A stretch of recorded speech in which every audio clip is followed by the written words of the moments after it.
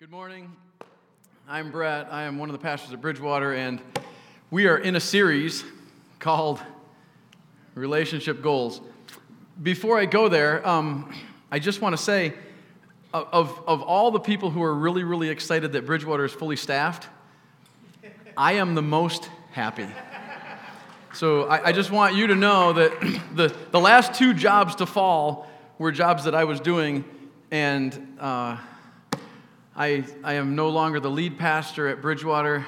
And then Josh is, but he went on vacation for a month. So I guess I am until July. And then having Aaron and Amanda here and the kids here is so much of a blessing for me because I will then be able to hand the baton on and go back to doing what I used to do, which I don't really remember because it's been a couple years, but they paid me for it. I'll have to just figure out what it was. But I am so thrilled. It's been fun, and we're looking forward to what God has when I put on the executive pastor hat again.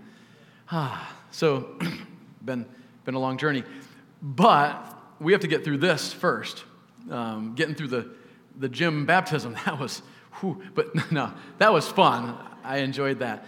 But we are in a relationship goals series, and this is an awkward series. I mean, it's a goofy one. I dodged the singleness sermon because I'm not single anymore, and I dodged the dating sermon because I'm not dating anymore. That's good. Yep, that would be unhealthy, I guess, if I was doing that. But today we're going to look at marriage. And what does God say about relationship goals in marriage? I cannot dodge this one. We celebrated our 26th wedding anniversary this week, last Wednesday. I did the math last week. I couldn't remember. It's 26 years. And so relationship goals, what does God say about the goals we should have in marriage? If you have your Bibles, we're going to look in Ephesians chapter 5. So please turn there. If you don't have a Bible and would like one, we have a table out there with orange Bibles on it. They are free. Please take a Bible. We'd love it if you took a Bible. They are free. We want everybody to have a copy of God's Word. Some of you have phones that you have the Bible, and that's fine. That's great. But we just want you to have a copy of God's Word. I want to start this morning with an illustration. And we've used it before, but I think it really, really does an excellent job of looking specifically at relationships and how we end up with goals that may not be exactly the goals that God would want us to have in our relationships. So each of us has hopes, desires, and dreams. And we all have them, whether we've been married or whether we're going to be married or whether we think we'll get married at some point. We all have these hopes, desires, and dreams. And we bring them into our relationships, into an engagement, and to the altar. And it's kind of like this.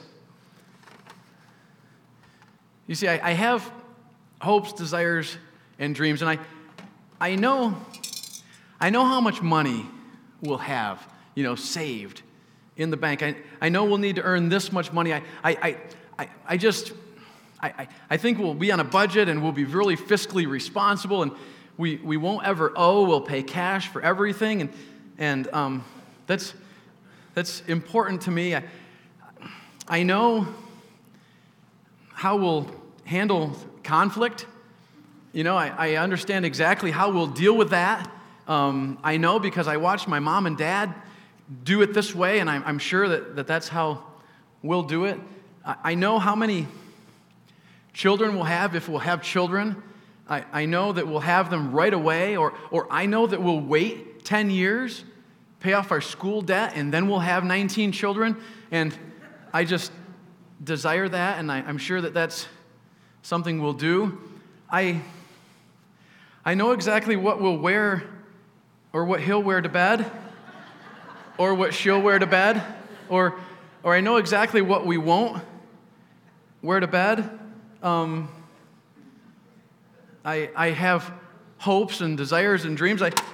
I know we'll have a house in the country with some land, or I know we'll rent in the city. I have exactly, and there's going to be a door that opens just like this, and it's going to be this color brown, and there's going to be gingerbread, and there's probably going to be a white picket fence, and there'll be neighbor kids that come and play with my kids, or there'll be cows down in the pasture, and I know exactly how that'll work. We have these ideas of what our future relationships will look like. It's not bad. It's normal. We all have them. We have this box of hopes, desires, and dreams. And the challenge is when we bring those hopes, desires, and dreams to a spouse. So I met my wife, and I bought a ring, and I brought my box of hopes, desires, and dreams, and I met her at the altar. The complicated part is she also brought a box of her hopes, desires, and dreams. And they're different. Huh. And I'm thinking that my hopes, desires, and dreams are perfect. It's common sense. Why wouldn't anybody want to live on a budget and stay out of debt? 19 children seems manageable. Doesn't everybody desire 19 children? Who's going to work the farm? We're going to live in the country, and they will all wear leisure suits. You know, and she also then shows up with her hopes, desires, and dreams box. We then pass this box of hopes, desires, and dreams to our spouse. The problem is they don't look or feel like hopes, desires, and dreams when we pass them on. They look like expectations. And all of a sudden, I feel like I am expected to do all these things for my spouse. And they carry a weight that messes up the relationship. This happens in every marriage. And the question is, how does a relationship ever work? I mean, God obviously did not intend us to fail at the start. There must be an answer. And I wonder if maybe the goals, relationship goals that I have in my box, or the relationship goals that you had in your box, maybe those are the wrong goals. What does God say about some goals that we should have in relationships to help our marriages start off right? The Bible talks about that. So in the book of Ephesians, this is a letter written to the church at Ephesus, to the followers of Jesus who lived in the city of Ephesus. And Paul takes the first 3 chapters of this book and talks about who we are in Christ. Our identity, if we're a follower of Jesus, this is who we are in Christ. We are his son or daughter. We are a joint heir with Christ. We are adopted into his family, and he talks about that in the first 3 chapters. Chapters 4 and 5, then, he starts talking about this is what it looks like to be a follower of Jesus, to be identified with Jesus. In chapter 5, where we're going to sit, he gets to marriage. Okay, well, what does that look like? What would God want my relationship and your relationship goals in marriage to look like? We're going to look at 3 this morning in chapter 5. And the first marriage goal that we're going to look at is honor God. Honor God. So let's begin in verse 21 of Ephesians chapter 5. Here's what Ephesians 5:21 says.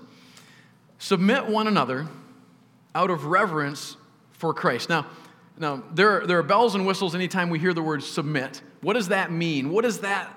I don't like that word. Okay, well, this is saying submit. Everybody should submit to one another.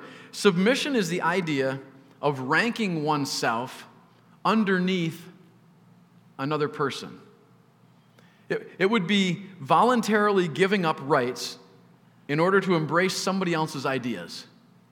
In military, soldiers do this all the time, where there's a battle plan put in place, and they voluntarily give up their rights in order to serve together as a cohesive unit in order to accomplish a goal that was given them.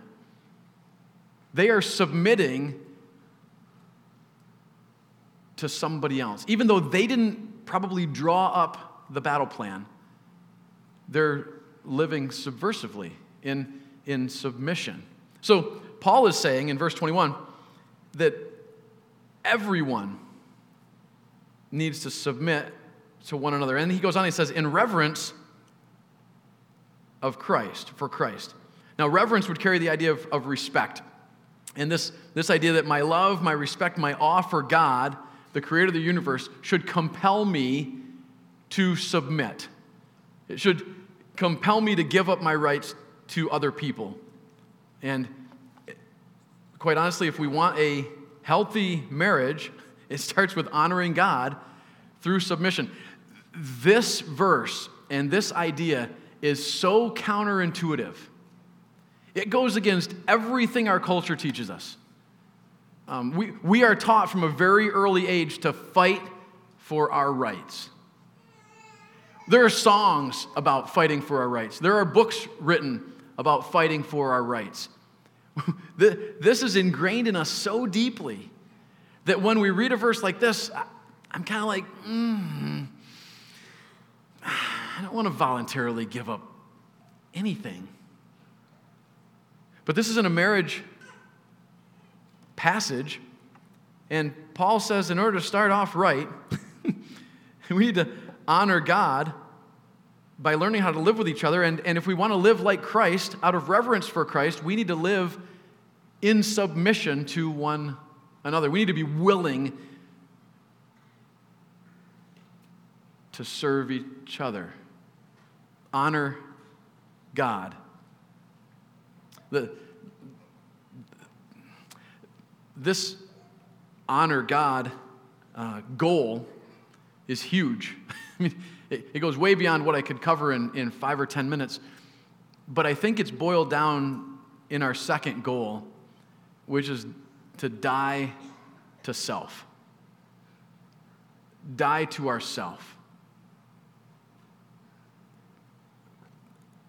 I wish I could spend an hour on this because I think great marriages start with both my wife and I honoring God, but then they really, really are played out in this one, dying to myself. How much do I love and serve my spouse? How important am I? How important is she? How important are the things that she loves to me? How important do I think the things I love need to be to her? Verse 22, so let's read about this. Paul, in this chapter then says, here's what dying to self looks like for the woman. Here's what dying to self looks like for the husband. So, verse 22, wives, submit yourselves to your own husbands, as you do to the Lord. For the husband is the head of the wife, as Christ is the head of the church, his body, of which he is the Savior. Now, as the church submits to Christ, so also wives should submit to their husbands in everything. Paul said it. Don't hate me. That's what he says. I think that dying to self should look like wives submitting to their husbands. That verse 22, wives, submit yourselves to your own husbands as you do to the Lord. We talked about submission earlier, ranking oneself underneath another, willingly giving up rights, but I think that this submission thing is misused and abused, especially in Christian church circles, by a heavy-handed master who thinks that they're an autocratic individual who needs to rule somebody. And I don't think that is what this means at all. And I think that when we stop there and we grab that verse and use it as a club, we end up in a place that God didn't want us to be. Because I'm not convinced that this is the hardest part of marriage, because what the man is required to do is at least equally as daunting. I'm a man, so it's easy for me to say that, I guess. But I do think that if done properly, submission is a healthy choice. And I think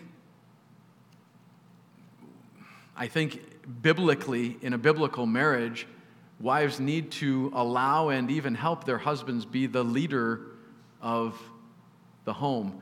I don't think submission is evil because Jesus chose to submit.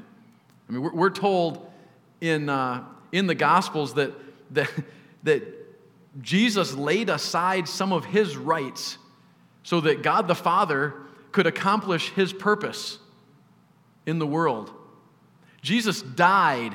Surely that wasn't a part of Jesus' plan, but he did because the Father said, this is the plan, and he submitted himself. Philippians 2 talks about that, how he put himself under the authority of God the Father. Now, I don't want the husbands to get away with this, with those verses, and then we stop and say, okay, let's close in prayer. No. Husbands, you want to hear our responsibility? I'm sweating for a reason because I know these verses are coming. Dying to self for a husband looks like loving and caring and serving their wife even to death. Verse 25, husbands, love your wives, just as Christ loved the church and died for it, gave himself up for her, to make her holy, cleansing her by the washing with water through the word, and to present her to himself as a radiant church without stain or wrinkle or any other blemish, but holy and blameless. In the same way, husbands ought to love their wives as their own bodies. He who loves his wife loves himself. Now, the church in Paul's writing is referred to oftentimes as the bride. Jesus is referred to as the groom. There's a marriage there. And so when we read this and we read about Jesus and the church, it's talking about Jesus as the groom and the church being the bride of Christ. And it says he died. He loved the church so much that he laid down his life. And I think sometimes we miss that. And all of a sudden we take the verses, the club out of the verse and say, aha, submit. And any woman worth her salt should say, yeah, read on. Because I'm pretty sure it says you need to die for me. Oh. Well, which one's the bigger sacrifice? I think biblically, if you want a biblical marriage, men, we are supposed to love our wives like we love ourselves. And we are supposed to serve them and love them to the point of being willing to die for them. Well, if I live that way,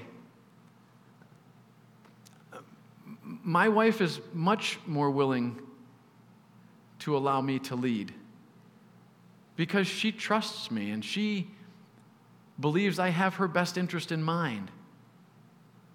I think when we don't have those two things in line, marriages go sideways quickly. So I was thinking about this, and I was thinking, if married, husbands, that's your role, to lay down our lives for our wives if necessary. As a single man, that ought to be what you aspire to when you get married. Ladies, that's the type of man you should have or be looking for. God's relational goals for a married couple is very different than what's depicted on Netflix. I mean, we don't have a lot of cultural great examples.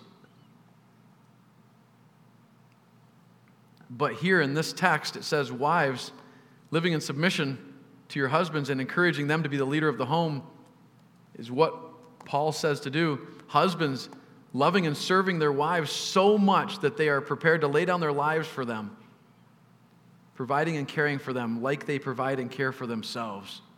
That's a biblical marriage. Those are the goals that should be in the box. So how does that look? I wrote down some. Husbands, how do I die to myself? What does that look like? Well, here are 5. Number 1, ask your wife's advice when you have a problem. I just heard a podcast this week that said that the IQ of men and women equal. Statistically equal. Perfectly statistically equal. So I can die to self by asking my wife her advice. What do you think about this? What should I do? What should we do? Here's one, tangible. Wash the dishes twice a week. I gotta, whoo! Third one, take care of the children for a few hours so that she can have free time to do whatever she wants. Die to self. Next one, take 20 minutes a night to listen to her about her concerns, and don't solve each one as she shares them. Just listen. I was talking to a buddy yesterday, and he said he and his wife go on walks every morning. They carry their coffee and they go for walks. He said it's been great. That 20 to 30 minutes before they both go to work just realigns them, gives them a chance to share life together, and they're dying to self. Number 5, discuss plans with her before making a decision. This is not, hey, honey, just so you know, this is what we did. This is, hey, what do you think we should do? These decisions are coming up. Any thoughts? Dying to self. Humility comes to mind as a needed ingredient. Oof. Maybe it's giving up golf. I heard a groan. Maybe it's other things, but how do you die to self, men? How do you need to die to self? Women, ladies, wives, how do I die to self? I did run these past my wife, by the way, so I am not sitting in my office figuring these out. Number 1, choose to believe the best about him. Choose to believe the best about him. Show confidence in his decisions.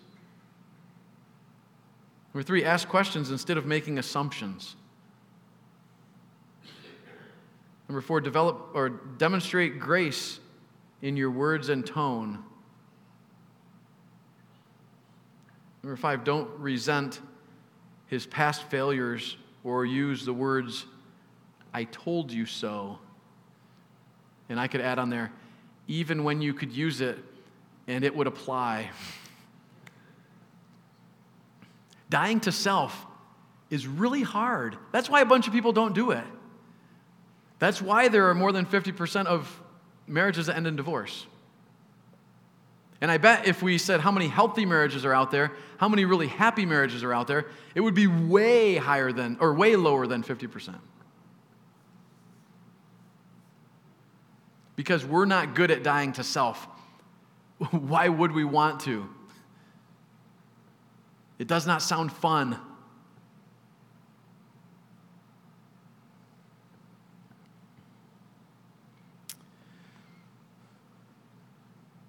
We need to honor God.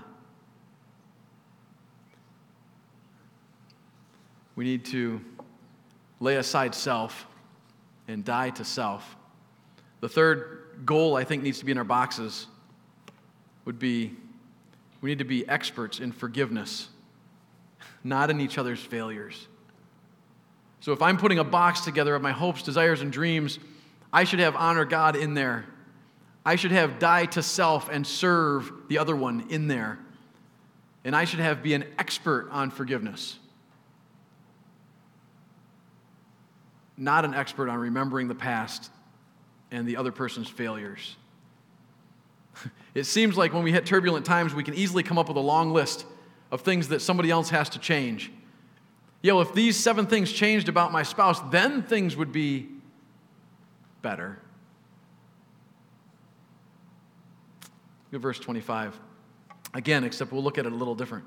Husbands, love your wives, just as Christ loved the church and gave himself up for her to make her holy. And then look at what Jesus did, cleansing her by the washing with water through the word, and to present her to himself as a radiant church. And here's the forgiveness part.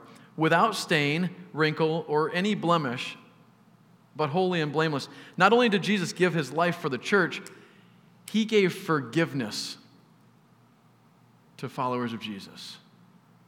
He forgave us. He is an expert forgiver. And I think in a marriage relationship, we need to be experts at forgiving. Matthew 7 talks about being able to see the log in my eye before I try to pick the speck out of your eye. And Jesus is telling a story, and he says, you guys are so hypocritical because he wasn't saying men, but he was saying people are so hypocritical because we so quickly look for the speck in that other guy's eye. And, you've got a little piece of sawdust in your eye while we don't see the log that's sticking out of our eye. And he's saying, come on.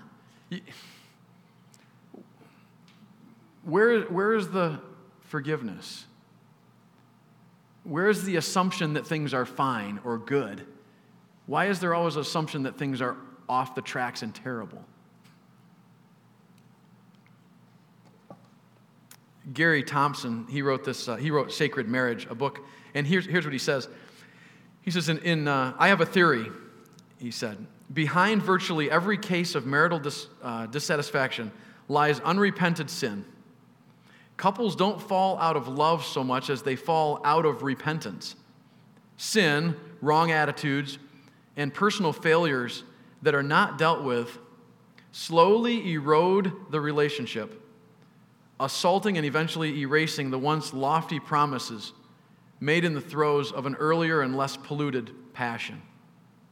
What Gary is saying is, over time, as we do not forgive, as we choose to remember, there is a toxic film that begins to build up on our relationships. And over time, that film gets thicker and thicker and thicker until it's almost unpenetrable, and it wrecks relationships. He says, and I believe, without forgiveness in a relationship, there's nothing but erosion and brokenness. Honor God? Yes. Die to self? Sure. Serve one another? Of course. But forgive. And here's how forgiveness looks. First of all, I will not bring this up to you again. I forgive you. What does that mean? It means I will not bring this up to you again.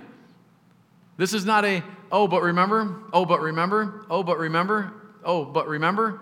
Yeah, sure, sounds good. But remember. Number 2, I will not bring this up to other people. This is not a water cooler talk.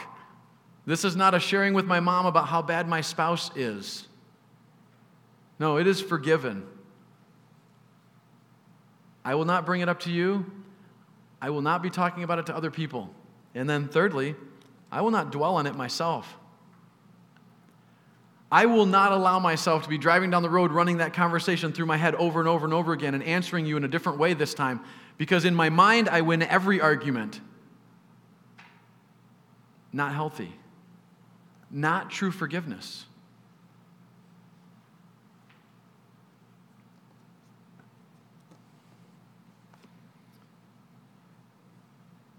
Some of you are probably saying, but I can't ever forgive them for what they did. You don't understand.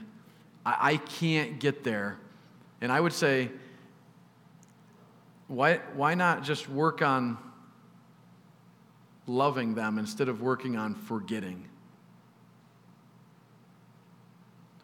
Work on loving. I have something in my life that I try to do, and it works, so I don't do it as much as I should. I know that sounds weird, but when I'm really having a problem with somebody, when they're just bugging me, like not just bugging me, but I mean bugging the bejeebies out of me, like I want them to go away. and I have people like that in my life that really grate me, and I do not like them, and I know I'm supposed to love them. Here's what I've found. When I begin to pray for them every day, my love for them, God helps me love them. And that tends to change my perspective on those people. And I think that's what I mean here. Work on loving the person instead of trying so hard to forget. And I think that as you love them and as you ask God to help you love them, the moving on, the forgetting will fall into place. I don't know where you are in this, in Ephesians 5, but I know that a lot of us come in to our marriages feeling like we are finished products. Boy, if she knew what she was getting in me. Yeah, I've got my hopes, desires, my dreams all in this box, and they are good. And she's going to want them because they're good ones. Who doesn't want to be out of debt? Who doesn't want to have 19 children? Who doesn't want to live in the country, in the city, with an apartment, big house, and have a lot of land and no land? And of course, she's going to want me to be in my leisure suit. I mean, who doesn't want a nice red leisure suit? Which comes with the buttons. This is actually one of my sons. True story.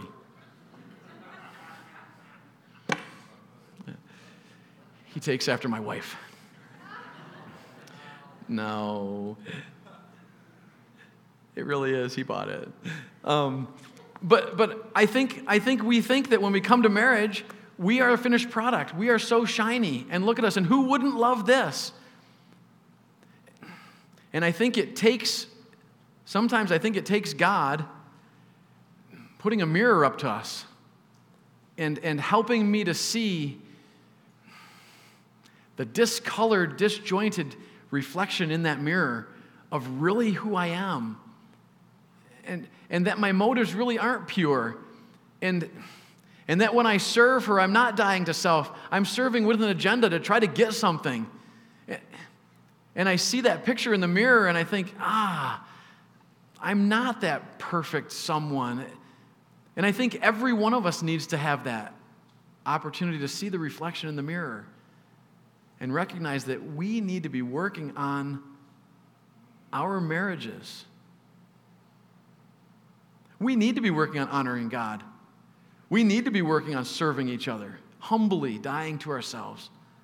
And we need to get better at forgiveness. An expert at forgiveness, not at remembering. I have the three of them, and they're up there on a slide, and my question would be, which one of these three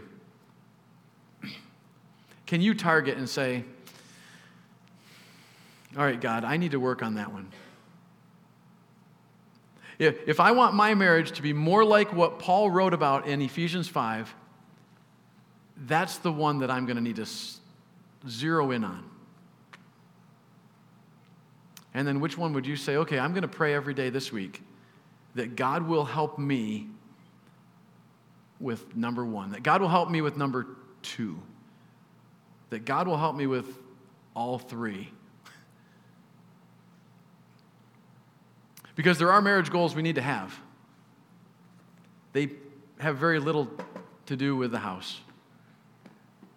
They have everything to do with what God said in His Word about serving one another, about dying to self, about honoring Him, and about forgiving. Let's pray. Father, you made marriage, and obviously you understand way better than I do what that's supposed to look like, what you want that to look like, and yet I know that you don't want dysfunction. You did not create dysfunction. You created health and progress and growth. Father, please help us. Those of us who are married, help us to humbly work hard to have biblical marriages. Please point out to us and help us to be receptive to the reflections that we see in the mirror that's not always glowing. Help me to be humble enough to accept that and give me the desire to work on it. I pray for this church, for this body of believers, this campus, Vestal Campus, God, please allow us to be known as men and women who pursue biblical marriages and biblical relationships. I think also of the people here who are not married that are wanting to be, or at some point desire to. I ask that they would be able to be working on this before they ever come to a point of marriage, so that they're in even a better situation than I ever was before marriage. Most of all, help us to honor you. We want you to be great. And if our marriages can be a reflection of who you are, that's what we want. We want you to be known. We want you to get glory. So help our lives to be good at that.